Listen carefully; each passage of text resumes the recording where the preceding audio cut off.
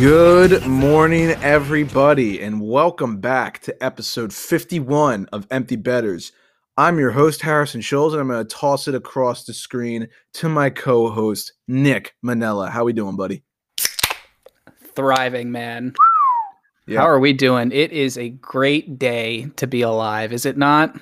I think there's a little more zest in this episode than usual, but yeah, it is a great day to be alive, and it's a great day to be an Empty Betters listener. We'll get to that in a little bit. And now I'm going to toss it across the screen to our West Coast survivor, Mac Vogel. How we doing, buddy? What up, what up? I'm chilling. I'm doing great, honestly, other than the fact that I'm kind of sore, honestly. I was rock climbing earlier today. Not something I typically do, but some friends invited me. I figured, why not? And it was fun, but I'm sore. Outdoors or indoors? Outdoors. It was like bouldering. It's not for anyone that knows the jargon. It's technically called bouldering when you're not hooked into any sort of like belay or anything. You're just climbing, and they're not like huge rocks, but what they do is they lay down some crash pads underneath you. That way, if you do fall, you're landing on a big pillow, basically. But it was cool. It was something different. Instead of like a rock. Yeah, instead of your head getting gashed open, like on a rock. But it was fun. I'm sore. Now I'm drinking beer. I'm doing good. Yeah, I mean, those pictures that you put up, it was like your Instagram story or something. They looked incredible. I mean, the scenery was just unbelievable. So that's awesome you got to get out and do that. I was sore the other day because my buddy and I, Pat, have been getting back out there and skating a little bit. We've been getting the blades on, gotta love the blade gang. Where's and the invite? Anytime, dude. All right, an invite requires you to contact. Right. It's usually like Wednesday. He doesn't have to work on Wednesdays, so we usually go on Wednesdays, and there's just like this park. But you know what? I am around all weekend this weekend. If you want to, hit the tennis court, that's what we have to do down here. Not like you people up in Canada who can, go in your backyard and let the garden hose run for 4.5 hours. So, but yeah, no. Speaking of sore, my feet were raw. Just because it has been so long since I put those things on, and it felt so good to get back out there. It was just so much fun. I honestly would have to get new blades. I think the kind I have are like size 8.5 from like 7 years ago, and I can't squeeze that at this point. So, today is December 2nd, 2020. The biggest news headlines are that we played a Wednesday night football game with RG3 as the quarterback, with Dez Bryant as the wide receiver 1 for the Baltimore Ravens. That game went as I thought it would, but unfortunately not in my favor. You're sure it's 2020, right? You're talking Dez Bryant, RG3. You sure it's 2020? Yeah. Exactly. I read on Twitter that in 2012, Dez Bryant was leading the NFL yards and RG3 was Rookie of the Year, and here we are in 2020. Nice, yeah. The other news is that Mike Tyson was the highlight over the past weekend in a fight, and an internet star apparently knocked out Nate Robinson. So, I mean, it's a weird time to be alive. Wow. I feel like we're in a weird way. We're moving forward, but like you said, Mike Tyson was in a fight. Like we're literally just going back in time. So at this point, yeah. Congrats, universe, you win. But speaking of fighting, what? Oh, what? Are you talking about the Evander Kane thing? Yeah. That's so exactly what I'm talking about.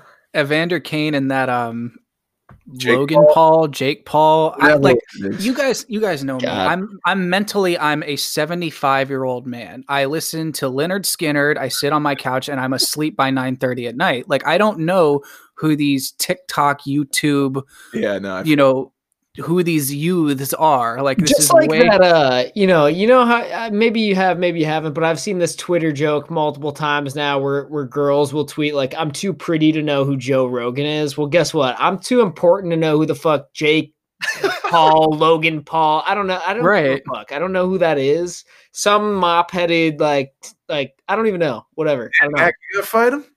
I'll fight him. I don't give a fuck. This guy sounds like a loser. Empty we were talking Betters about tag SpongeBob. Team versus Jake Paul main card. Calling it now.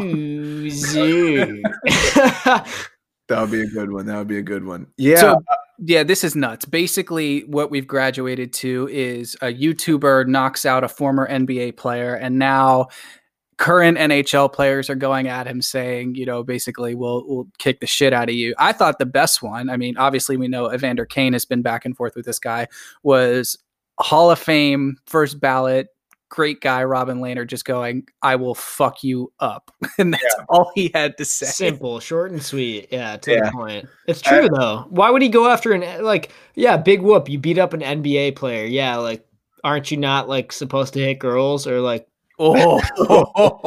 Sick league. Shit. All right. Well, that went down. As you guys could tell, it's a little slow in the NHL news department. So just kind of going over the weekend happenings in December 2020, which is just the strangest time ever to be alive, apparently. Big news for today's episode. Very big news. I think I'm going to let Nick actually talk about this since most of the credit should probably go to him. So I'll let you take it. Yeah, we have an interview today. It's not like any other interview we've done in the past. Not that there's anything wrong with our past guests, because we love you guys. You're fantastic. But we have a professional hockey player joining us. So this is very exciting.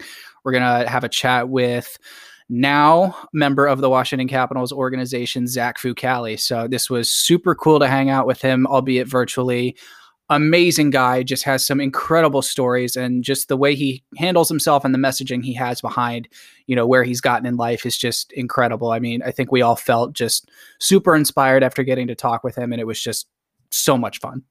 Yeah, and for those of you who don't know, he's a goaltender in the Capital system now who was taken in the second round by the Canadiens in 2013.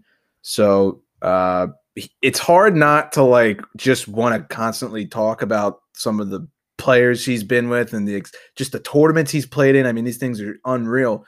But one thing during the interview that I think will appeal to you guys is you really kind of get to know the personality in him and the human side of him, and some of his stories about some of the things that have gone on in his career. I think could really help a couple people, and it resonated with me a lot. So we can't thank him enough for coming on. It was definitely one of the cooler moments that we've had so far in this 1 year plus experience of doing this podcast. So it's been pretty cool, and this was definitely nice to have. Yeah, super thankful, like they said, for Zach agreeing to do this with us, and we hope to do a lot more of this kind of stuff in the future. But Nick, I'll have you just drop this thing in.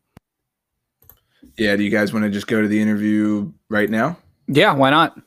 All right, sounds good. But before we start the interview, this interview is brought to you by Brackish Life. As guys from Maryland, we are constantly spending time near the water and woods in the diverse state that we are from. Brackish Life is your one-stop shop for the best outdoorsman gear to conquer all weather conditions. Go visit brackish.life to shop all the apparel. Thank you, Brackish Life, for sponsoring this interview and for becoming the newest sponsor of the Empty Betters podcast. And hey, Harrison, I know you're a big vocab word guy, but I just so you know, I pulled up the word brackish for anybody that's unfamiliar with the word, and just so we know, this is an adjective. The term is of water, slightly salty, as in the mixture of river water and seawater in estuaries. That's also another good vocab word. And the secondary definition is of fish or other organisms living in or requiring brackish water. Yeah, I definitely had to do my homework after hearing about this, but that's why we're going to take it to the interview right now. Alrighty, boys. Well, it is my pleasure to welcome on our next guest to this podcast. I am super, super excited to announce that Zach Fucale, 2013 Memorial Cup champion, drafted in the second round by the Montreal Canadiens, and one of the newest members of the Washington Capitals organization, has decided to join us today. Zach, welcome. Guys, thank you. Good evening to everybody, man. This is cool to be on. Yeah, definitely great to have you. So, this is very cool for us. We've been fans for a very long time, and let's just start at the beginning. Let's talk about your playing career and how you got started, in hockey. Right from the beginning. So, tell us a little bit about where you grew up and how you first got into playing the game. So, I grew up maybe 30 minutes north of Montreal. In the Laurentians, and man, I'm from Rosemère, Quebec, French part here in Canada, and I grew up playing hockey. I started maybe 5-6 years old, and the year before I played hockey, I was actually doing speed skating. That's how I first got on the ice, and one of my buddies' dads noticed I really like, goalies and stuff like that, and the hockey gear, pretty much the goalie gear and the helmets. And I really was a fan of Marty Brodeur, and Josie Theodore was the goalie here in Montreal. Actually, he played for Caps as well, but he was the goalie at the beginning of his career here in Montreal. And for me, there was just an opportunity for me to go in the net. Somebody didn't show up, and my buddy's dad came up. Hey, Zach, I remember you like Marty Brodeur. You want to try out being goalie? I don't know. I'm 5-6 years old at this point. And, I just went in there, loved it, and been a goalie ever since. There's been maybe 1 year in Adam I wanted to go out and score some goals, which I ended up doing a few of those, scoring a few of those, which was cool. And then I went back goalie, and the rest is history. Here we are. So you just felt bad for everyone. You're like, I'm so talented that I can play net and score. I better just pick one. Actually, I don't know if that's what it was, man. I don't know if I would go that far, but I'm gonna say that there was a moment where I wanted to just know the feeling of scoring a goal. And apparently, my dad told me this story again, which I didn't really remember it was like that, but it didn't. In my head, it didn't go down like that. But apparently, the day before, like camps where I was going forward, I go, you know what, Dad, I don't want to do it. Let me go goalie. And he's like, you made a decision a couple months ago. You're going to have to live with that. And so I kind of had cold feet, but I ended up playing the year forward, really fun. But then at the end, I say, you know what, I'm probably better off going, but I think I'm better as a goalie. And so a little bit easier on the lungs, I thought. But as you go higher in the hockey world, it's not easier on your lungs to be. No, I'm sure it's not. A couple 5-on-3s and you feel it. So I'm assuming that, you grew up 30 minutes outside of Montreal. So I'm assuming, big Habs fan growing up. Who were some of your favorite players? And I know you mentioned Jose and Marty Brodeur. Were there any Habs specifically that, other Habs that stood out? Dude, I was one of the biggest Montreal Canadiens fans you can imagine when I was a kid. And that's what kind of makes it crazy. I was drafted there. I was. My dog's been yelling. And I liked Josie Theodore. Obviously, Cristobal Huet was unreal in Montreal before Halak and Carey Price came by when I got a little bit older. But geez, man, my favorite players. Probably Saku Koivu, Alex Kovalev. Oh, when he played in Montreal, he was quite the force. I don't know, man. I think Saku Koivu was a fan favorite for years here. He was our captain for me growing up, pretty much. And but there was some pretty great players. I enjoyed watching Alex Kovalev. My dad and I were fans too, so it was pretty awesome. He was awesome to watch. Was so he skilled. Yeah, pretty special breed. Did was there any specific goalie when you were growing up that you were like, I want to play like him? Was that Marty for you? At a young age, yeah, Marty Brodeur was an inspiration of mine, and as I grew older, I kind of diversified in that category. It's very strange now, but at 25 years old, I can say that I was in the same organization as Carey Price, Marc-Andre Fleury, and now Henrik Lundqvist that I've looked up to for a very long time. And I think many, many goalies in the world have looked up to these Sure. guys that are shining right now in the NHL and having quite the careers. But I think we've all kind of grew up. I say grow up, but 18 on, really kind of looking up to these people, these great players. Yeah, absolutely. So fast forwarding, obviously, you say you start out playing goalie, you're from Montreal, you talk about your idols, and I'm just going to fast forward a little bit for the sake of time here. But in 2011, right, you get taken by the Mooseheads in the Q, and you're the 11th overall pick. So just talk about like how that experience was. I mean, when you look at this roster and your experience there, this is one of the most stacked rosters, arguably, in junior history. I mean, what was that all like? Honestly, the Q draft is pretty awesome because they make it just like the NHL draft. It's not like the other junior leagues where they just call you on the phone and say, "Hey, we drafted you 2 hours ago." No, it's really cool where they set up the whole thing on the rink just like they would in the NHL, and there's interviews and stuff. Just 1 second. I think my dog is trying to find something. No, she left her little thing here. What are you looking for, Stella? Oh, that's what you're looking for. Okay, here we go. Okay, sorry guys. So yeah, they make it really, really professional. It looks really dope, and I was really, fortunate to be picked by the Mooseheads because ended up that they had quite the young roster. We were all kind of up and coming and rebuilt really well, and all of a sudden that year we had quite the explosion year. We were pretty much half the team was 16, 17, 18-year-olds. And the year after that, we were just too strong. I feel like we kind of grew up quite a bit that summer, the whole team, and just 1 year made what an incredible difference. And then we went on to have one of the greatest junior seasons pretty much of all time. So it was pretty wild. Yeah, I mean, we'll touch on that in a second and some of the names you got to play with, but you yourself, I mean, just an insane first year. You set a league record for most wins by a rookie with 32, and you made the Q all-rookie team. I mean, is there any one factor that you can think that led to your success so quick, or how's that all go? One factor that led to that much success, to be honest with you, I think it was opportunity.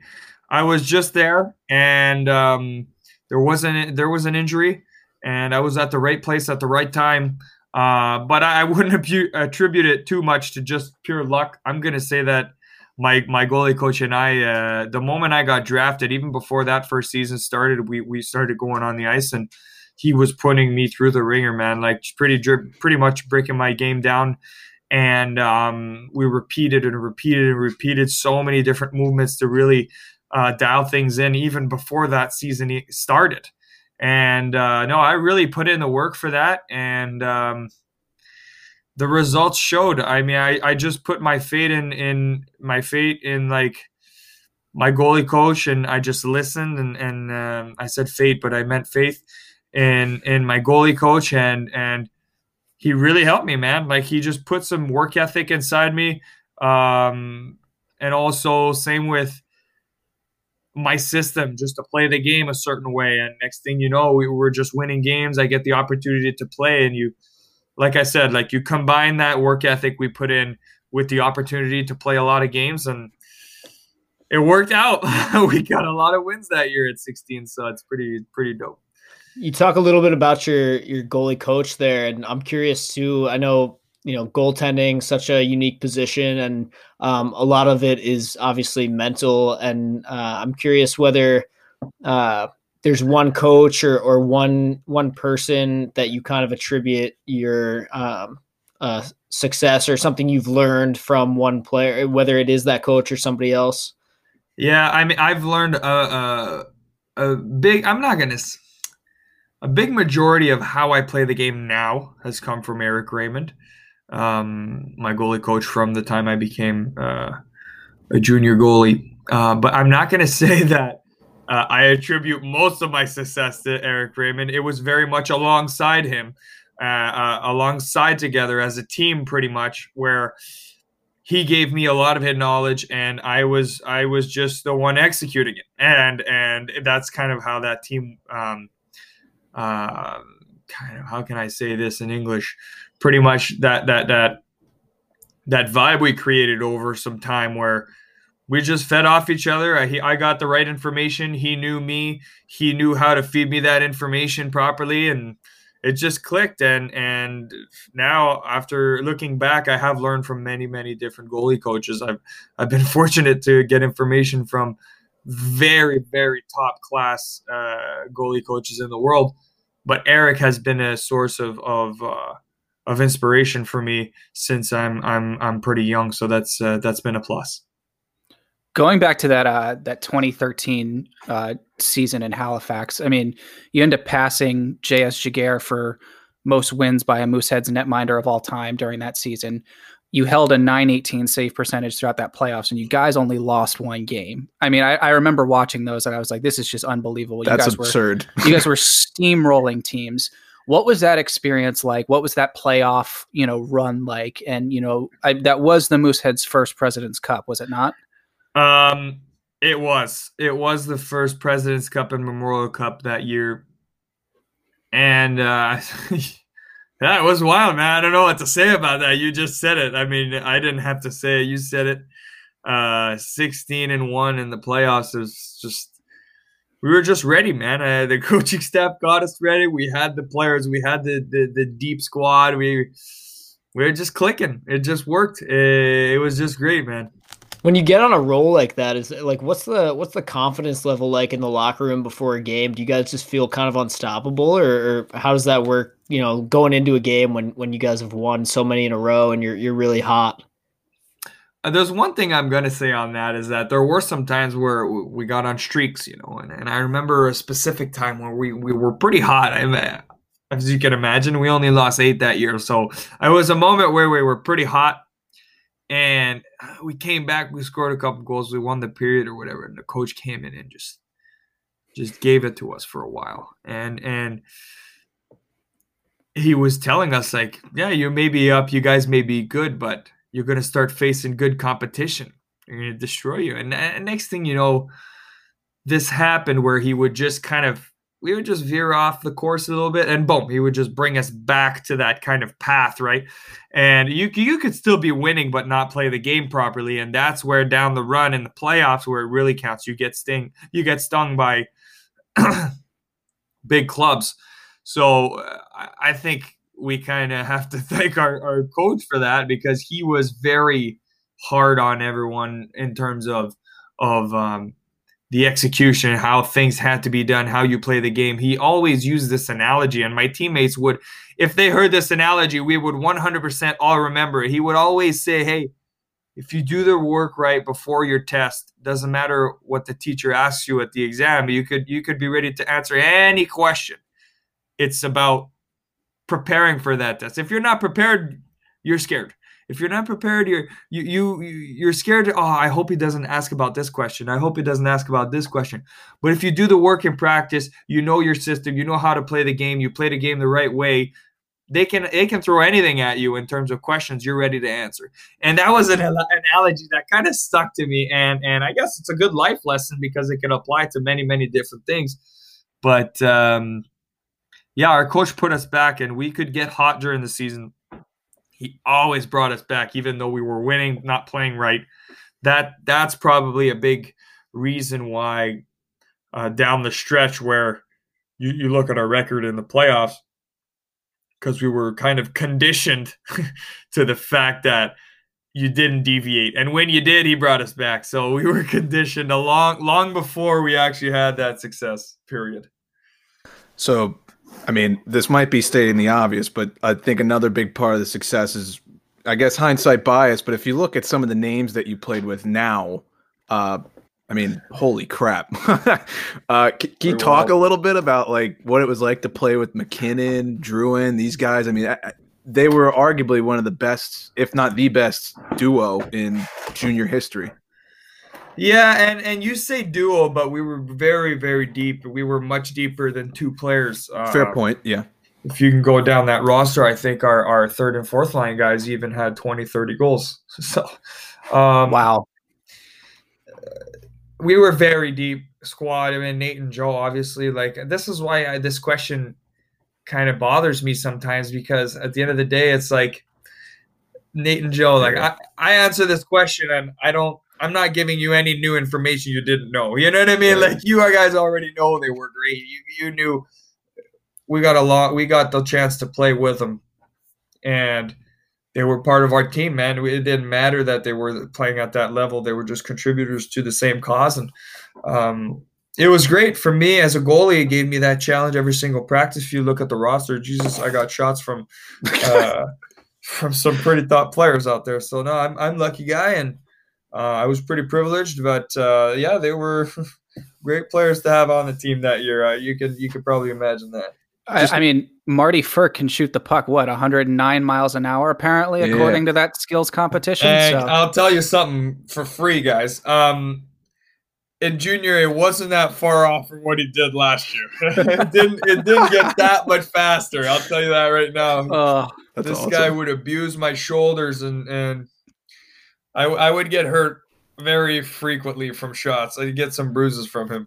So I was originally going to save this question for later, but I feel like it would be appropriate now. I mean, why would you wait for later? Exactly. So like, this is kind of a loaded question, and there might not be one answer, but like in your career, who's been the hardest like shot to stop in your opinion? I think that's one that all like the fans would want to know. That's a good question. I mean, there's a lot of good shots out there. Marty Frick's got a really, really good shot. Max Pacioretty has quite the release. Like, I mean, I it's tough to answer because loaded question. I mean, look, this is now you said stating the obvious earlier, but I might be stating the obvious. I've seen a lot of shots in my life, and this is not. It's not like it's not a brag or anything. It's just. It's tough for me to just sit down right now and think, okay, well, I got shots from this guy and this guy. Like, there's so many good freaking shots, man. Like, so let me, especially nowadays, like Mac, like, especially nowadays, Jesus, these sticks, man. It doesn't matter if you're good or not; they just come off your blade, and I think some of the most deceptive shots are going to be the ones that are the hardest. Let me refine the question just a little bit, and I've always been curious of this from goaltenders in general, but. I'm curious, you're in the middle of a game and whether it's a breakaway or whether it's a power play or whatever, there's an offensive threat. Do you always know who is shooting or is it just another shooter to you at the end of the day, It's happened many, many times where you do notice who it is from like the scouting and the preparation before. A lot of times with the tendencies, you have to be able to identify these people on the ice, and their own tendencies personally. But it has happened, man, where sometimes you get in a zone and honestly, it doesn't really matter, where you're just focused on certain things in your game. You're just doing them. And sometimes it's like that where you just don't notice who the shooter is and you get scored a goal or two or whatever. And, after the game, they come to you and talk about a play. You're like, oh, that was you. You don't like. But there are some games where you're kind of really dialed in on who's shooting. Some no. Like I wouldn't be able to say one happens more than the other. It's actually a good question because I don't know.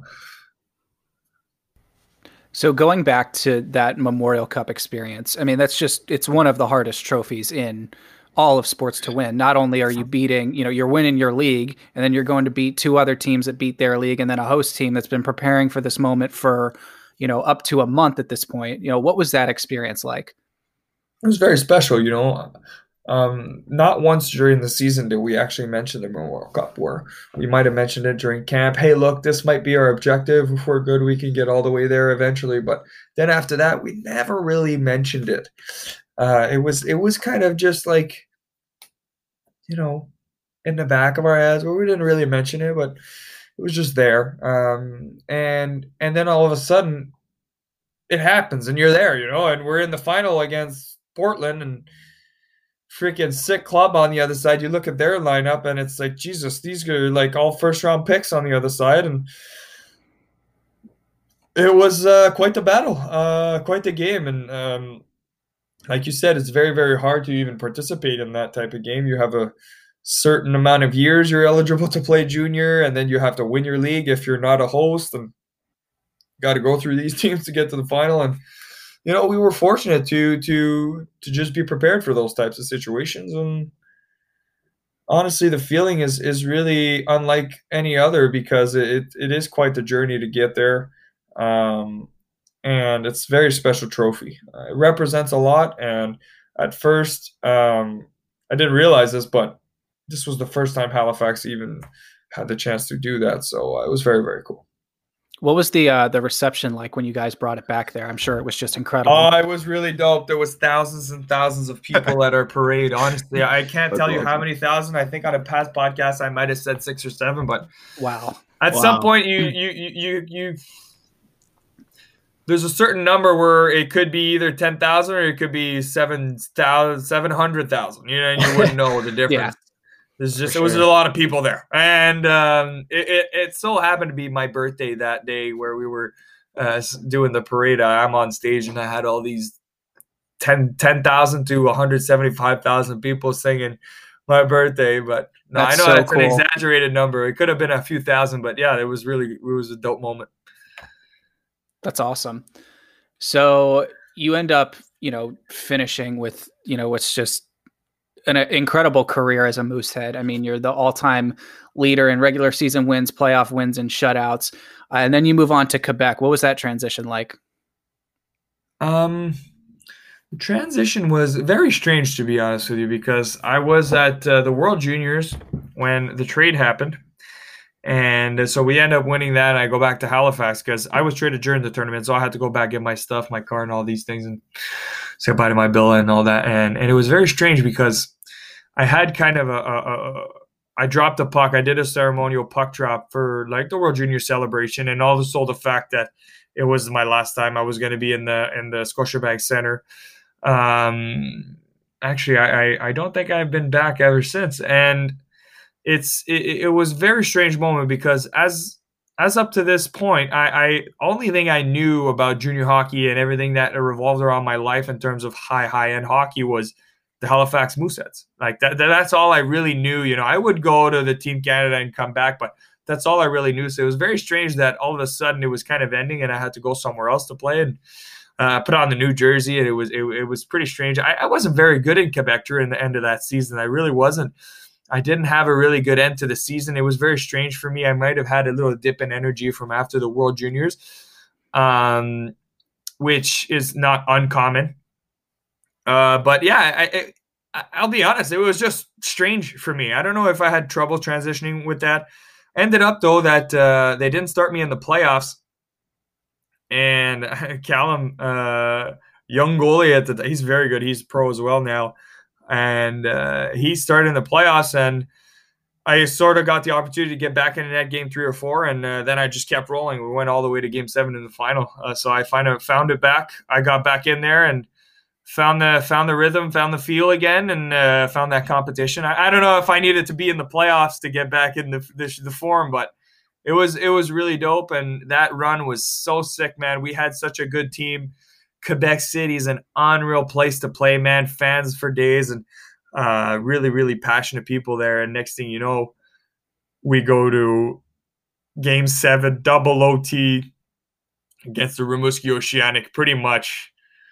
Other than, if I'm going to say, Chicoutimi, Saguenay's, Rimouski is like one of the biggest rivals of Quebec. And now we're in game 7 of President's Cup, double overtime, man. It doesn't get more like wild than That's that. it right there. Before, dude, that was for sure it's in the top 3 most exciting like moments, hockey, like time of my life. I'm not even hesitating to say that. It was the most intense feeling to be in such a game like that. Like the night before, we were up 2 goals with I think 6 or 7 minutes, and we were winning that cup. Like we were up, and we ended up losing in overtime the night before this game.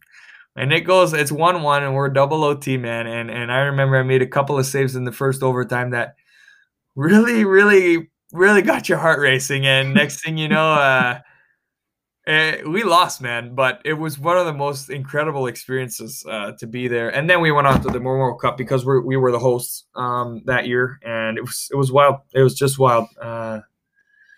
Really cool ending to my junior career, but it was strange when I did have to deal with that transition. I talked for the past 5 minutes here. I know, I realize that, but it was very strange transition. But it ended up like really well with Quebec. Like it was a really dope run.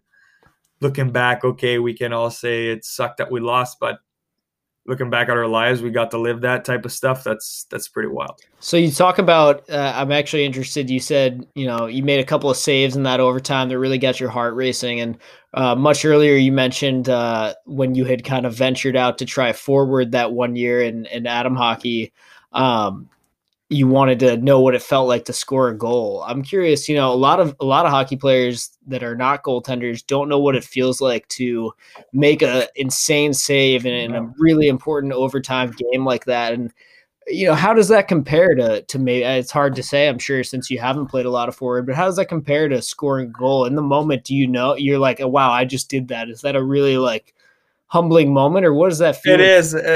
It's a really good question that we don't talk about a lot, because we don't really talk about the emotions of the goalies. The goalies are known to be, in these situations, are like straight face poker, like, yeah, don't worry, like calmness, like in these types of situations. Like a lot of times we'll talk about players like, oh yeah, we feel very comfortable with him, very confident. He makes us feel relaxed and stuff. But as a goalie, yes, you do feel relaxed. Like when you're in that zone and you're in it, you do feel like kind of time slows down. However, we're talking about these specific saves. These are big moments in games, and we know that. Like we know very well when you make a big backdoor stop, you go to the other end and you score a goal. You can't win the game, no matter the heroes, no matter the nice move, the shot, to score the goal. It's an amazing feeling, obviously, to end the game. But on the other end, there is something to be said about making even a routine stop that could completely just not give you a chance to win. Like every save is so important in a hockey game, whether it's the simplest difficulty to a routine glove save with 3 seconds left in the game. Like there's a lot on the line when you're a goalie, and a save it makes you feel real good when you contribute to a win, especially a tight win. I'm going to say this, like in hockey, I don't play for myself. Like I just don't. I don't get shot pucks at my throat every day just for myself. Like I don't gain anything like super great when I get, pucks to the head, no? So I can easily say that I'm a goalie, not for myself, but for the feeling you get when you get back in the room on a 3-2 win or 2-1 win or 4-3, like really tight game. That's what I'm chasing as a person, as a goalie. It's the feeling you get when it's all said and done. We're talking about those overtime saves. Like those are the feelings you want to contribute to the team. It's not a selfish, like, oh, I made the save. It's not that. It's really a contribution to others, and that's what gets me going in a game. Even it's a tight game, you get that feeling. For sure. That's awesome. That's a great answer. Nick, I think you had something that you wanted to ask about the Ramparts, no? Yeah, so that was like what they said, unbelievable answer. That Memorial Cup in Quebec, you talked about how Quebec City has some of the best hockey fans in the world, if not the best. I will never forget that, specifically the game against Kelowna. I believe Were you watching that? I was watching that live. My last junior game, you watched that? Yeah, so... You remember the score? Yeah.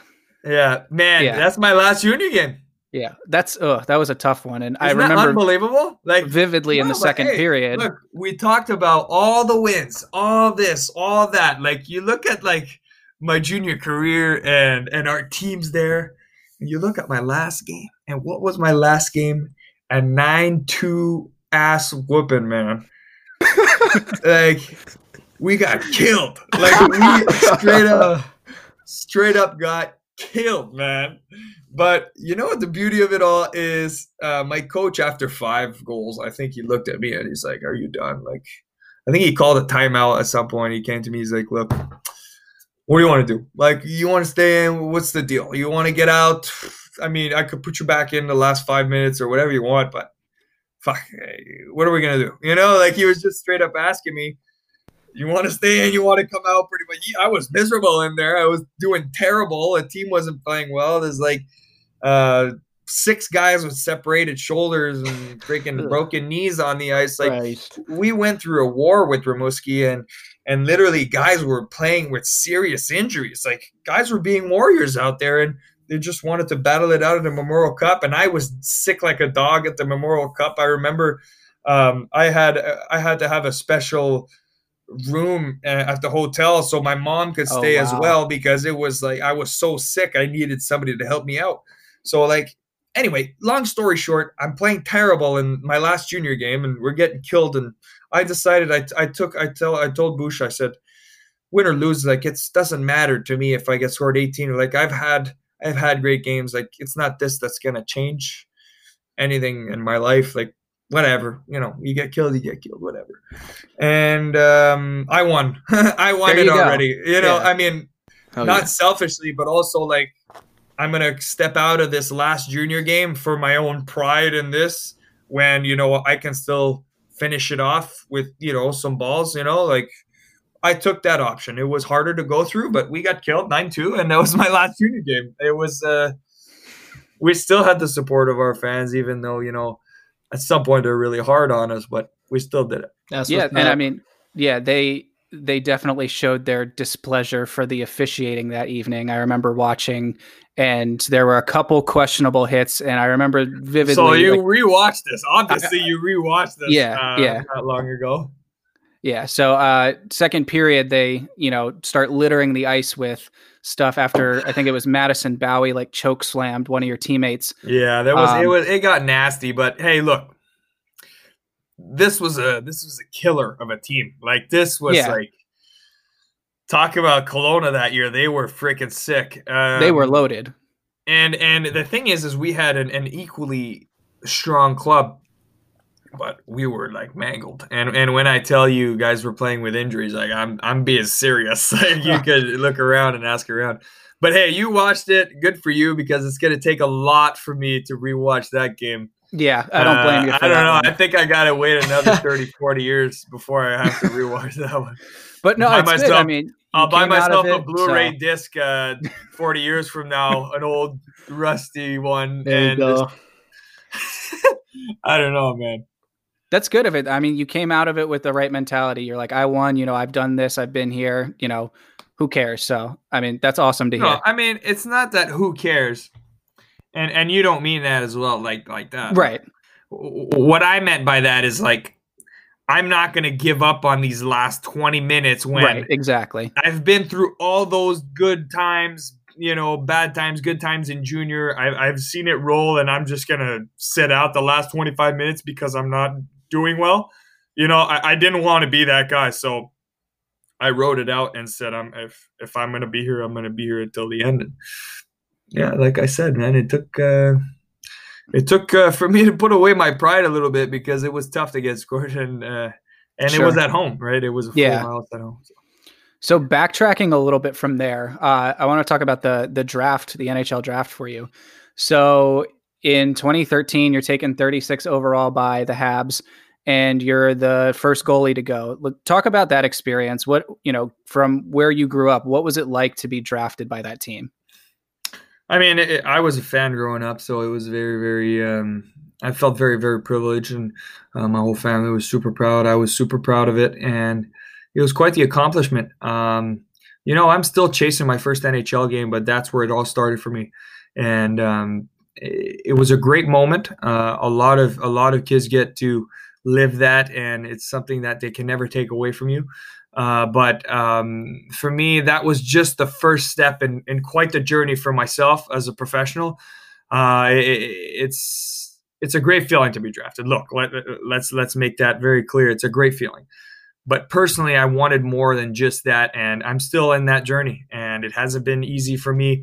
It's been up and down, and a few changes in organization. But I hold my head pretty high because of the journey that I've been going through lately is I've learned a lot about myself, and it gives me great confidence to know that I've been through some pretty tough times too. And now it makes me feel really confident in my abilities, because I went through those things, and I created a system that I feel works.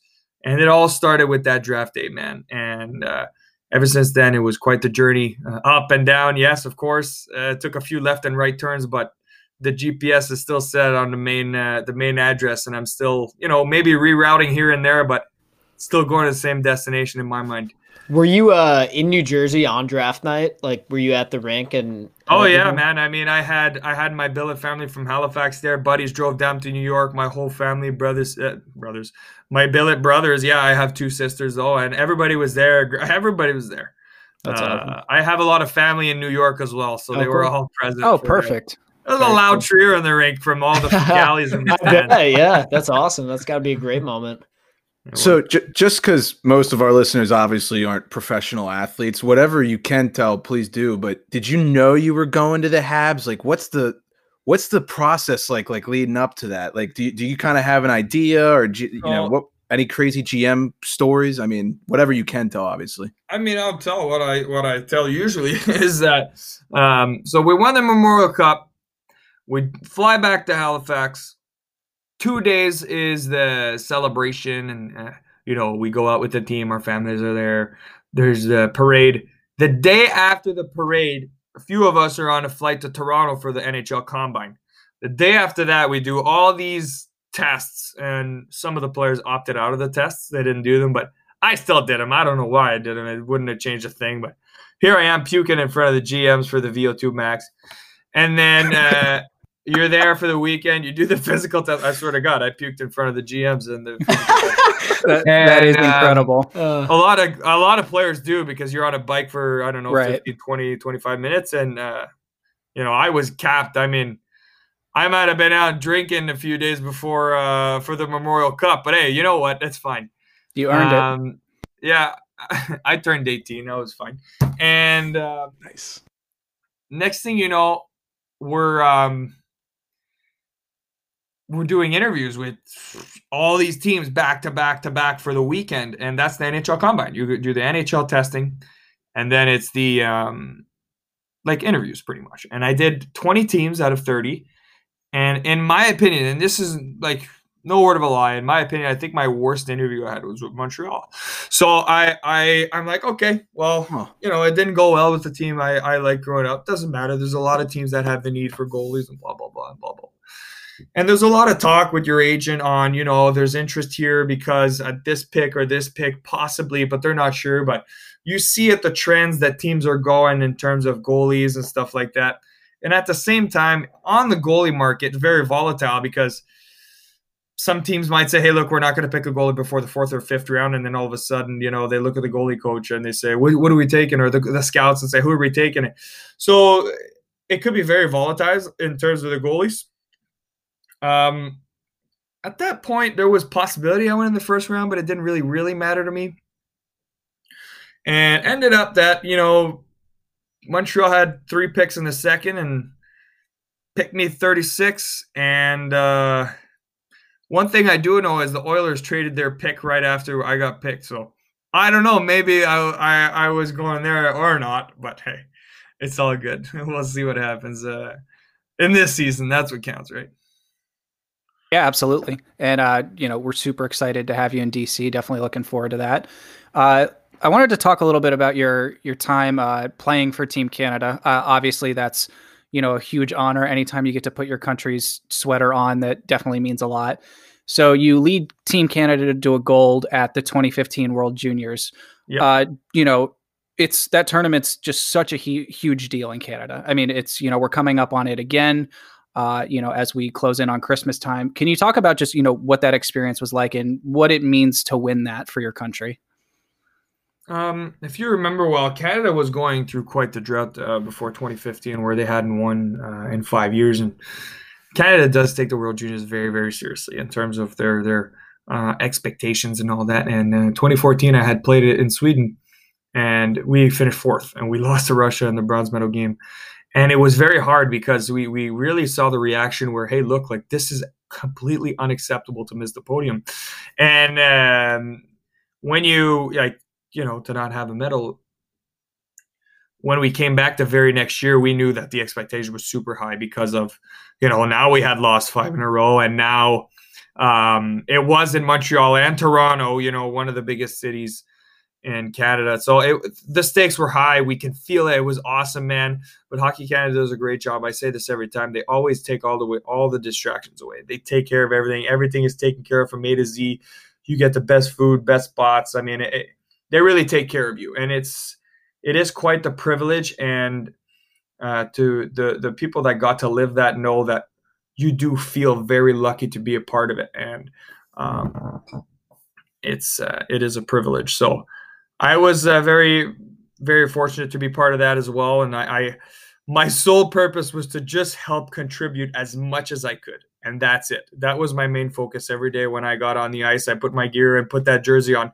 I just wanted to give a little something to the team. That's all I wanted to do. Whether I was back up that night, not playing, or in the net, I wanted to just immerse myself 100% to really give us the most I could, because we all realize that at the end of the day, this shot is going to end. Like, you only have 1 or 2 chances to be part of the World Juniors. 2 is being very generous. Some guys go 3 times, but 2 is very generous, and you really have to make the most of that opportunity. And that was my sole focus. And I felt like whenever I do put the Canada jersey, even the last few years at the Spengler Cup, I do feel like I get in a certain zone where I can elevate, and that feels real nice. This is more of a specific thing, something I'm just kind of personally curious about, but in a Team Canada locker room like that, does everybody speak French, or are there some guys that are not French Canadian? Like, how much? It's mainly all English. Okay. It's mainly all English, and even the French guys that they're kind of, expected to speak with everybody in English because they don't want anybody left out or anything like that, or anybody talking behind each other's backs. Right. So everybody's kind of expected. There's always the running joke, and every hockey team in the world probably, where a French guy or 2 will be in a locker room, start speaking French, and all the other guys are like, hey, English. Like, that's always English, but that's been like that even in the Canada locker room. Gotcha. So that, you were lights out in that tournament. 949 save percentage over 5 games. That's incredible. And you end up tying Stéphane Fiset and Marc-Andre Fleury for most wins by a Canadian goaltender at the tournament. As Americans, that's insanely frustrating for us because we particularly struggled that year with goaltending. But you've always seemed to have just this great sense of motivation when it comes to these big games. Is there a certain amount that just really comes to the forefront in these international games for you? You saying which games that I thought I was more into it, or just it seems like in these big tournament games and these Memorial Cup games, these international games, seems like this laser focus that you're locked in. Yeah, it does seem like that. It does seem like I kind of elevate it when it is in those big situations, and I think that's a good quality to have as a goalie, where the situation arises where you get in a zone, the feeling, where you need to be, what kind of preparation you need, and this is where I find I do have quite the privilege that I was in those situations quite often. From my 16-year-old year in junior, I got to play some pretty long minutes, long periods of time in high pressure situations at the under 17s. And then we went all the way to the semifinals my first year. And then when we won the Memorial Cup and World Junior Training Camp, and then President's Cup, and then World Juniors in 2014. And I've got a lot of experience in international play and big games, and Game 7, for example. I've been in a few of those. So I think that's a significant part of my journey, where my experiences really helped me learn quick in terms of these really, high pressure situations. Like, the more you go into it, the more you feel like you can really step it up. And I find that that's been a positive factor for me in my career so far. Sure, absolutely. That makes a ton of sense. What was it like to play in the Spengler Cup? That's got to be incredible being over there in Switzerland. I've seen pictures. I've never personally been myself, but it just looks like one of the most beautiful places in the world. Switzerland is sick, Nick. It's unreal. Like, you're literally, it's so sick. Like, you're at the top of the Alps. It's literally a ski resort town. You could walk up and down it. It's so small in a few hours. That's awesome. The tournament is from the 25th of December to the 1st of January. Like, it's Christmas and New Year's in the Swiss Alps. It's a ski resort town. It's full of snow. Like I don't know what else to say. Like, the rink is full. The tournament's unreal. The atmosphere inside the rink is like first class stuff. Like, literally like a soccer game. All of this trumpets, drums, like it's wild, man. It's such a sick thing. And the thing is you get Canadians coming from, they're playing in Europe already. A lot of NHL experienced guys. I played with, Max Lapierre, Scotty Upshaw, Kyle Quincy. I played with some veterans, like some Mason Raymond, Campbell, Gregory Campbell. I played with like some cool NHL veterans that go there for the experience and be part of a sick tournament. And I was a young guy. I was 21, 23, and 24. And I feel like being picked for these things, I feel very, very fortunate because that just gives me confidence that Hockey Canada wants to put me in these types of situations, and they feel confident with me in the net in those situations. So, you know what? I think that's very positive in my whole career and my confidence in my ability, but also just the experience in general. You're talking about what's it like to be in Switzerland.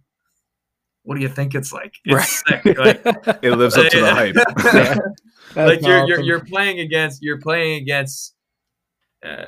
National League teams, the Swiss League, KHL, Czech League, Dell, Finnish, Swedish League. Like, it's dope, man. It's really cool.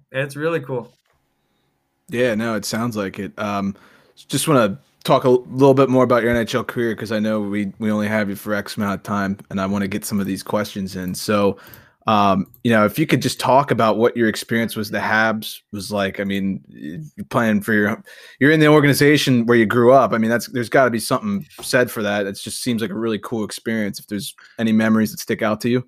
I mean, it was a very cool experience. I got to play at the Bell Center for many, many preseason games, and I got to back up some real regular season games as well. So those were some really good experiences for me where I got to learn and be around the NHL club and the NHL feel. And I got the chance to even travel the team with the team for some real season games. So that was very positive for me. And I think in the preseason games, it's kind of you do learn a lot during preseason. It's a different feel. It's not the same speed as normal NHL games are, but you do get to learn a lot from it. And had some great training camps, played in some full Bell Centers, really cool. But my time with the Canadians, for me, I'm going to say, was not very easy personally. I had a good first year in the pros, but then it got tougher, and I went up and down in the leagues. And it wasn't always sunshine and rainbows for me. And I'll be the first one to talk about that, where it wasn't very, enjoyable at times, but it was an experience that I obviously had to go through, and I've grown a lot from it. And, every hockey player will face these types of situations, throughout their life, throughout their career. It's not just hockey, but I went through it. It was fine. We could talk about my time with the Canadians for a real long time, fellas, but I'll just leave it at that, where, I wish I could have got the chance to play in real games, but, that's just the course. That's the way my journey went.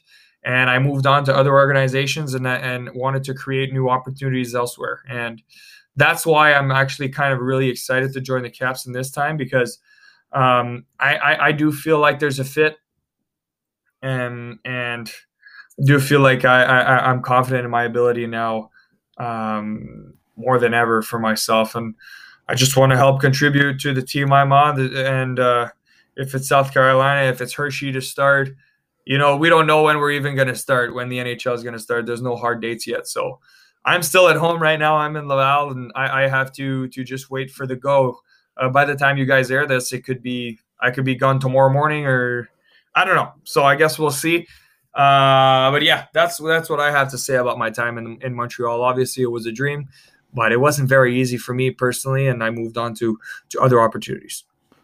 No doubt. I mean, you got me just about ready to run through a brick wall. So I love your message. I really do. I mean, I mean that. That's a great message for, players out there and just life in general. You never know what people are going through, and that's a great message. And we're rooting for you. We are. Thanks, no brother. Doubt. Yeah, definitely. Absolutely. Thanks for sharing that with us, and congrats on the new signing. That's exciting stuff, and we definitely wish the best for you there. This year was actually quite the story in terms of the signature of the contract, because I had a deal in the KHL in I'm gonna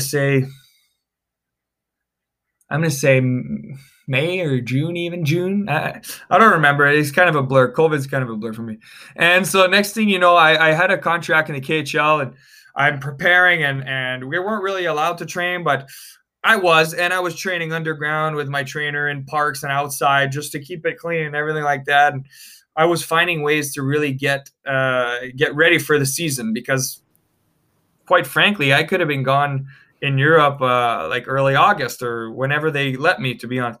Anyway, that fell through. It was very disappointing because I was training really hard to get to there, but it fell through. It didn't work out. That contract didn't go through. And so I was kind of feeling down, looking for other places. I'm like, geez, am I even going to get a contract this year? I wasn't getting NHL offers, wasn't even get AHL offers. And next thing you know, I get a call from my agent and say, hey, Washington wants to talk to you on the phone. I said, he goes, are you free tomorrow? And this is the funny part, because I had like a full day. I had like appointments with this, appointments with that. My dog was this. I think my girlfriend was working. Anything like that. I had a full day, and I go to my agent. I go, "Yep, I'm free. Anytime you want, I'm free." You know what I mean?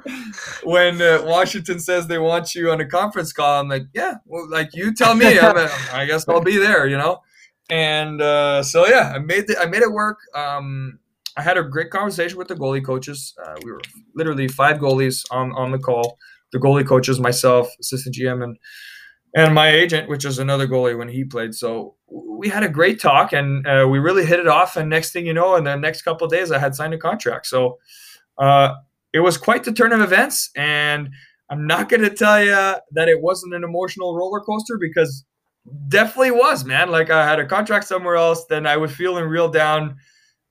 We couldn't even train, couldn't do anything. Everybody's stuck at home, man. It was tough mentally, but this was a great opportunity. It gave me a lot of confidence, gave me a lot of motivation for the summer, and worked real hard to get to where we are now. So I hope they call me right after this to say we have to go play, man. Me too. That would be incredible. Yeah. I bet.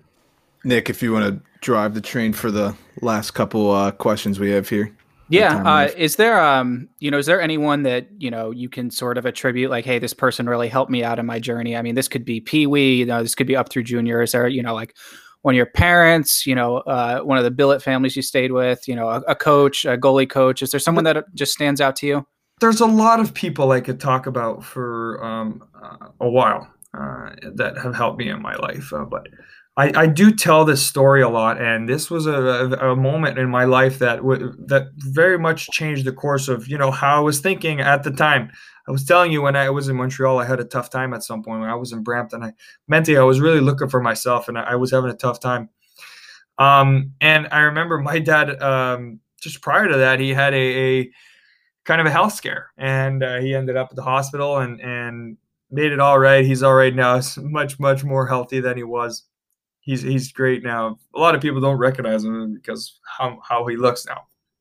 But what I wanted to say was, I had a day with my dad in Niagara Falls where I really believe, with the wisdom he gave me and the talk we had throughout the day, he really changed the way I thought and looked at things from that moment on. It really kind of was, if you were looking at a TSN turning point, this was really a TSN turning point for me in my life and my career and stuff like that. And since then, I've really changed the way I think. And you're talking about one person, I'm going to go with my dad. And my dad has been a source of inspiration for me since I'm just a young boy.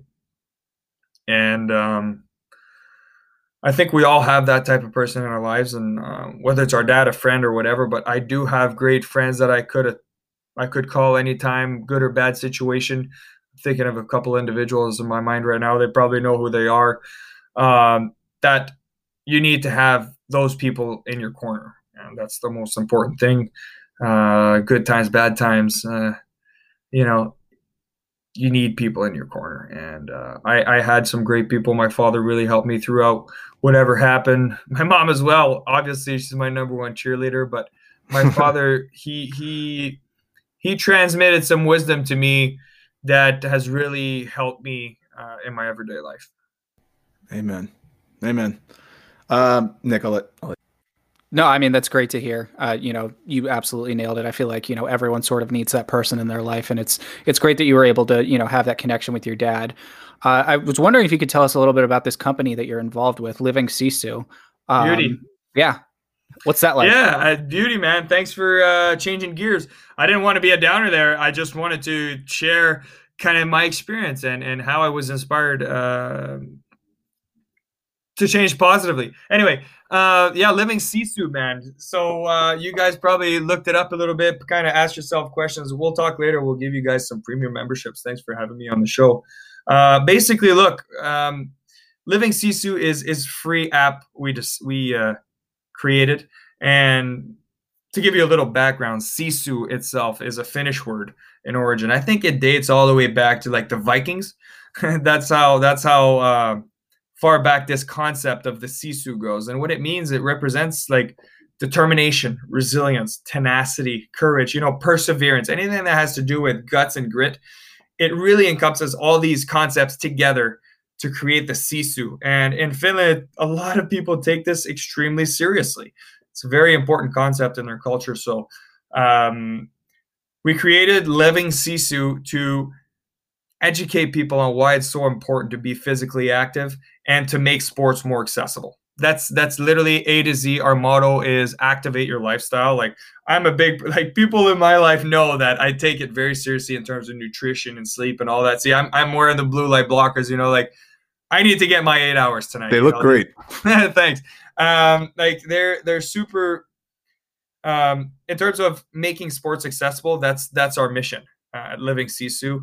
And if you go on our website, you're going to see we're partners with 670 already. We're not even 6 months into this project, and we have 75 partners already offering multiple sports discounts, which is really cool because you have these discounts as a Living Sisu member for free. And this makes sports more accessible to people. And we try and educate as much as we can on the importance of it all and to have healthy habits and to put a little bit more Sisu in everyday life.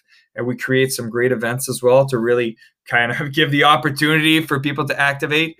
And it's been really, really great journey to be part of building Living Sisu, guys. I would love for you guys to join our little community and take advantage of all the discounts. Yeah, Cyber Monday just passed, but Christmas is coming. So if you're a sports guy, honestly, it's actually a no-brainer to join Living Sisu.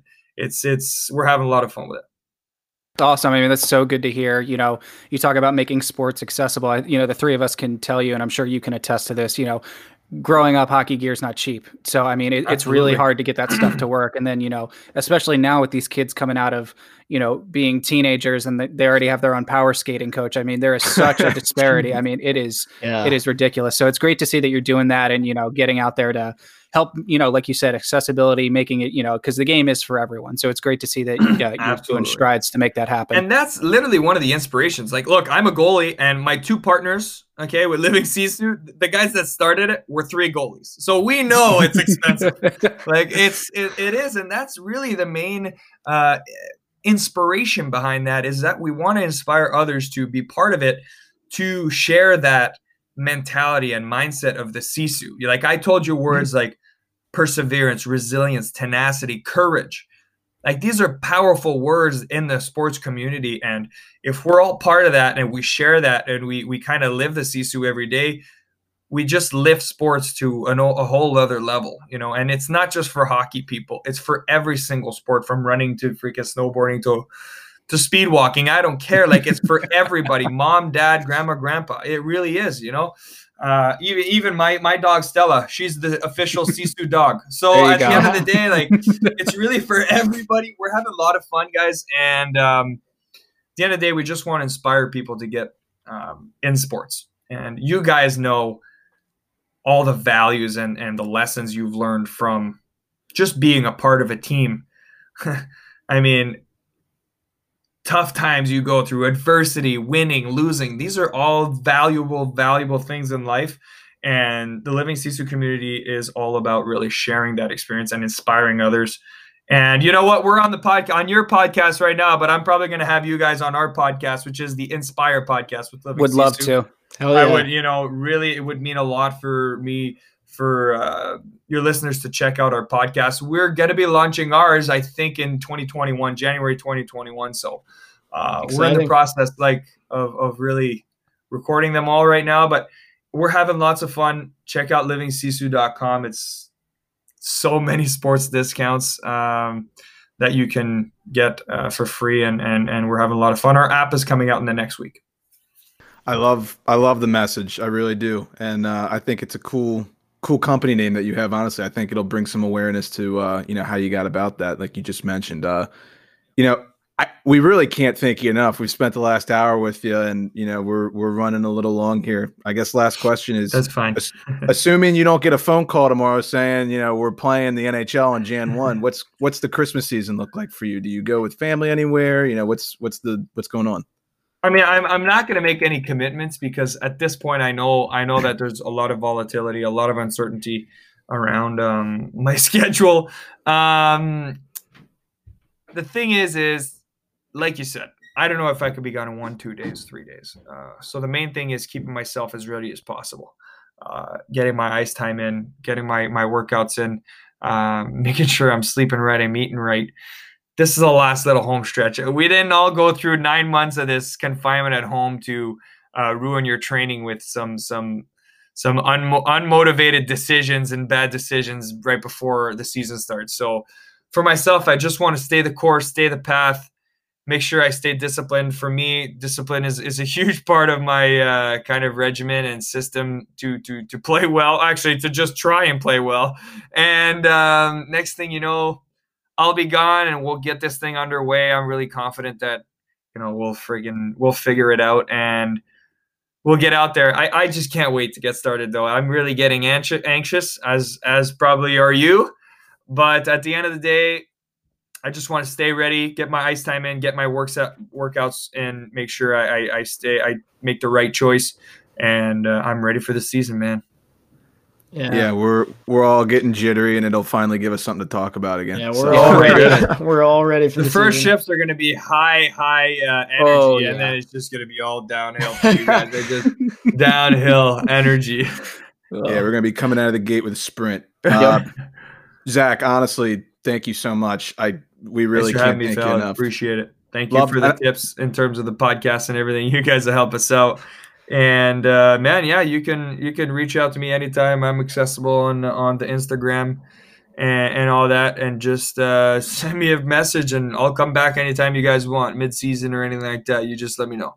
Absolutely. Oh, yeah. Thanks, man. Yeah, this was awesome. We really appreciate it. We're rooting for you. Good luck this season. Appreciate you, fellas. Thanks, man.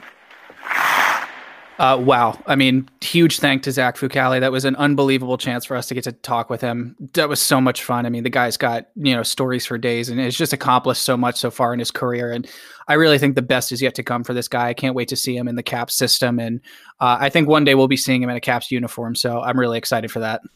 No doubt. And, all you hockey players out there, you wonder why, what do you do as soon as your game's over? Whether you win or lose, you go greet your goaltender, you go give him a tap on the pads. You wonder why. It's because it's a really important position, as he talked about in the interview. And that's somebody that no doubt he said it better than any of us can, but every save is super important in every game. And it's always fun getting to know some of the goaltenders that don't always get to show their personality as much as the goal scorers. Yeah, I mean, just kind of piggybacking off that, thank you, Zach, for coming on. We really do appreciate it. That was awesome. Just a lot of fun in general. So, yeah, and I think that about wraps it up for us. If you guys listened to the interview and enjoyed it, be sure to follow us on social media, follow us on Spotify, Anchor, iTunes, wherever you listen to your podcast.